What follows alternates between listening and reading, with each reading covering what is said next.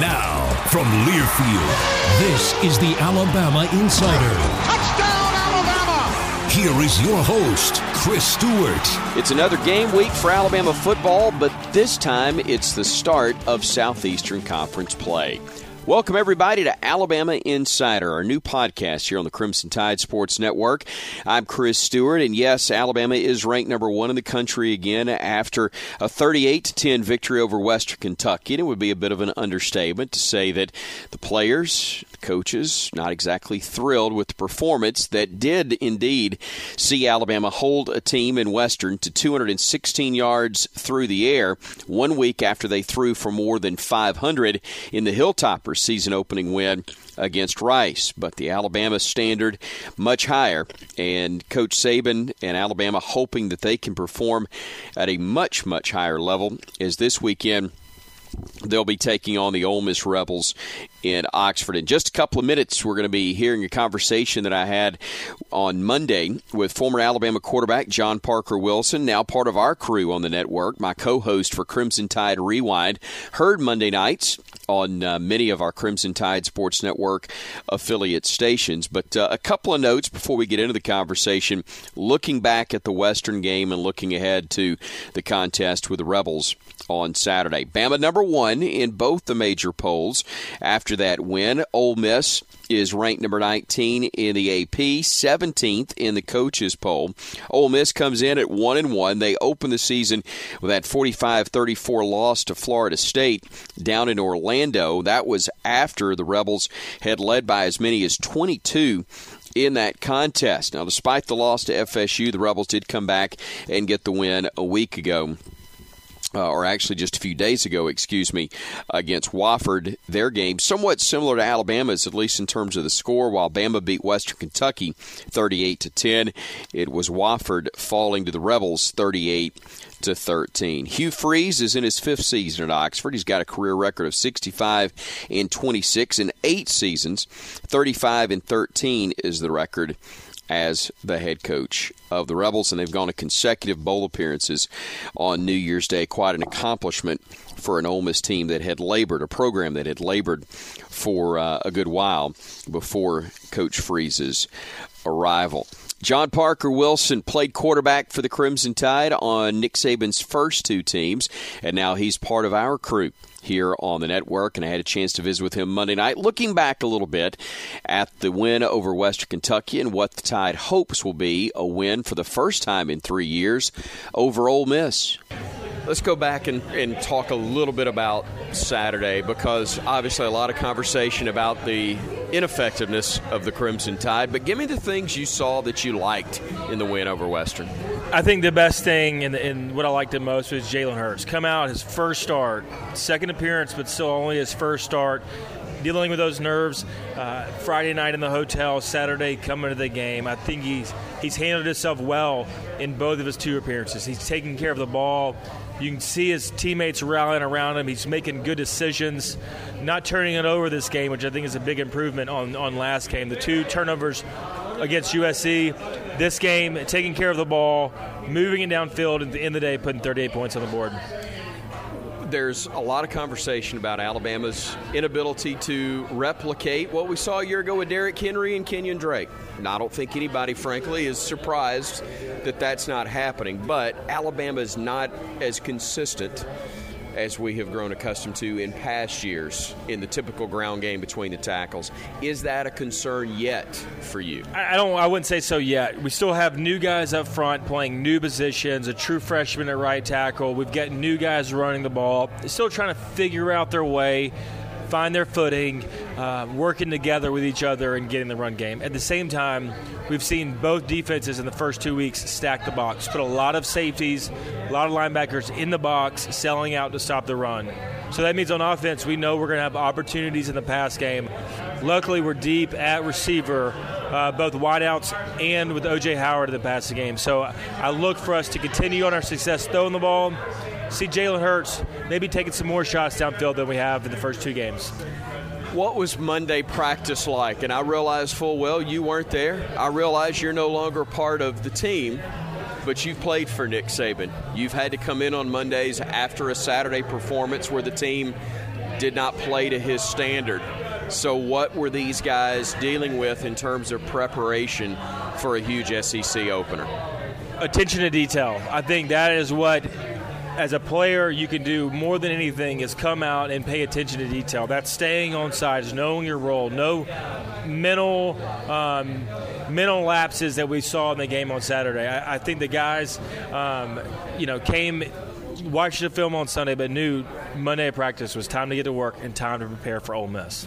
Let's talk about the Rebels, because obviously so much of the conversation is about what's happened the last 2 years, and it has been, well, an eternity since Ole Miss has been able to do this. They're in an unusual position trying to win 3 in a row against the Tide. I know really and truly, though, that doesn't mean anything for this team, this matchup this year. No, it doesn't, but I still think both teams are talking about it, and especially Alabama. They know that they've lost the past 2 games. And I can remember myself going against the Auburn Tigers, knowing that we have lost 6 in a row. That plays a part of your psyche, and you know you don't want to be the team to continue that streak. You want to be the team to stop it, win it. Let's go out, get a big road win against an SEC West team early on in the year. This is what helps propel you to the rest of the season. Would that have been a bigger deal, though, if it had truly prevented Alabama from accomplishing its goals? Because I know Alabama didn't win the title 2 years ago, but they won the SEC title. So the losses each of the last 2 years really didn't stop. If anything, it may have been a learning opportunity. Not by any stretch am I advocating for a third loss to the Rebels, but does it factor in maybe that from a mental standpoint that Ole Miss beats Alabama 2 straight years, and yet they still are the team that's trying to get to Atlanta? And that's true, but at the end of the day, Alabama had some things help us in our favor. It wasn't like we were controlling our own destiny. And to go out and to win a game like this, I think it's more of a psyche thing. Early on in the year, you want to get a big win like this. You want to take this momentum for the rest of the year, and you can use last week against Western Kentucky as your learning curve. That's your learning game. You would much rather learn in a poor effort in a win than a good effort in a loss. So at the end of the day, it's all about winning games, and that's what it's about, going out, winning a road game with a true freshman. We still got a true freshman playing quarterback, and I think that's a big thing. Big thing also that Alabama has maybe the fastest defense in college football going against an Ole Miss offense that obviously still, despite key losses like Treadwell, still can move the football. Yeah, the defense looks good. They're fast. Coach Pruitt, first year's defensive coordinator, is doing some special things. I think picking up right where Kirby left off. But at the end of the day, it's still Nick Saban's defense. Recruiting is obviously still the lifeblood of the program. We've got new, younger, faster guys that are continuing to do different things. The defense is evolving, and I think it's right where it needs to be against these new spread offenses.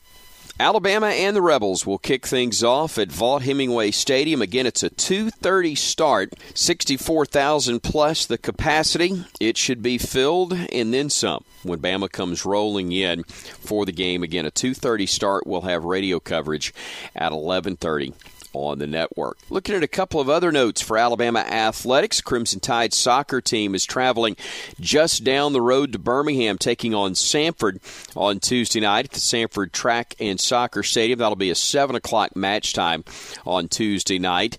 Alabama's off to its best start since 2005. Coach Wes Hart has seen his team in the first 2 weekends of play post wins against Sam Houston State, Murray State, Campbell, and Chattanooga. They went 4-0 to start the season. Then in the third weekend, Bama did lose to 20th-ranked South Florida, but then went on to shut out Florida Gulf Coast. And the Tide then opened Southeastern Conference play last Friday, a big win for Alabama as they claimed a 5-1 victory in Knoxville over the Tennessee Volunteers. Also, it's been a quite nice start to the season for Crystal Rivers. The second straight week, the Alabama senior volleyball player has been named the SEC's Offensive Player of the Week. She had 59 kills and 66.5 points over the weekend's 3 matches as she was named to the Hampton Inn Bama Bash. Not only the all-tournament team, she was named the MVP of that event as well. The Tide is returning to Foster Auditorium for the Crimson White tournament, also sponsored by the Hampton Inn. in. That one will open play on Friday. East Tennessee State coming in for a 7 o'clock match time. They'll play 2 matches on Saturday, one in the morning against Presbyterian, and then that night at 7 o'clock against Georgia Southern. In addition, I mentioned the soccer program just a few moments ago, but junior midfielder Chatham DeProspo was named the SEC Offensive Player of the Week in that sport as well. She registered a first-half hat trick in the Tide's 5-1 win over Tennessee that I talked about earlier. DeProspo is a native of Goshen, New York. She scored on each of her shot attempts in the SEC opener against Tennessee. And with temperatures very warm, it is indeed feeling like baseball season. And head coach Greg Goff put his Alabama baseball team through a workout for the first time, or at least their first full team practice. The Tide going through those workouts on Monday, and they'll be going throughout the course of the week. You can find that full schedule at RollTide.com. But, of course, Coach Goff coming in after a successful 2-year run at Louisiana Tech. Prior to that, an unprecedented run at Campbell University. And he got that job at the Division I level after doing a tremendous job at the University of Montevallo, where he took that Division II program to the World Series as well. In fact, finished 3rd in the country on one of their trips to Montgomery's Patterson Field for that Division II World Series. Now trying to get Alabama back to Omaha. Coach Goff starting that trek, and they had not only the practice on Monday, they'll go Tuesday. They'll have some individual work on Wednesday, and then go full practice sessions starting at 2:30 on Thursday, the same at Friday, and then later on Friday afternoon, they'll have a team scrimmage. That schedule is set to be the same on Saturday as well, and Coach Goff emphasizing that those practices and the scrimmages are indeed open to the public at the beautiful Sewell Thomas Stadium. So that's going to do it today for Alabama Insider. Thanks so much for dropping by. Look forward to talking to you again on Friday, our next podcast. But also, don't forget, you got Hey Coach coming your way on Thursday night. And for all the latest information on the Tide, the broadcast schedule, team updates, news, and more, go to the official website of Alabama Athletics. That, of course, is RollTide.com. Thanks to John Parker Wilson for joining me on the podcast today. Until next time, everybody, I'm Chris Stewart, and this is Alabama Insider. This has been the Alabama Insider. The preceding has been a Learfield presentation.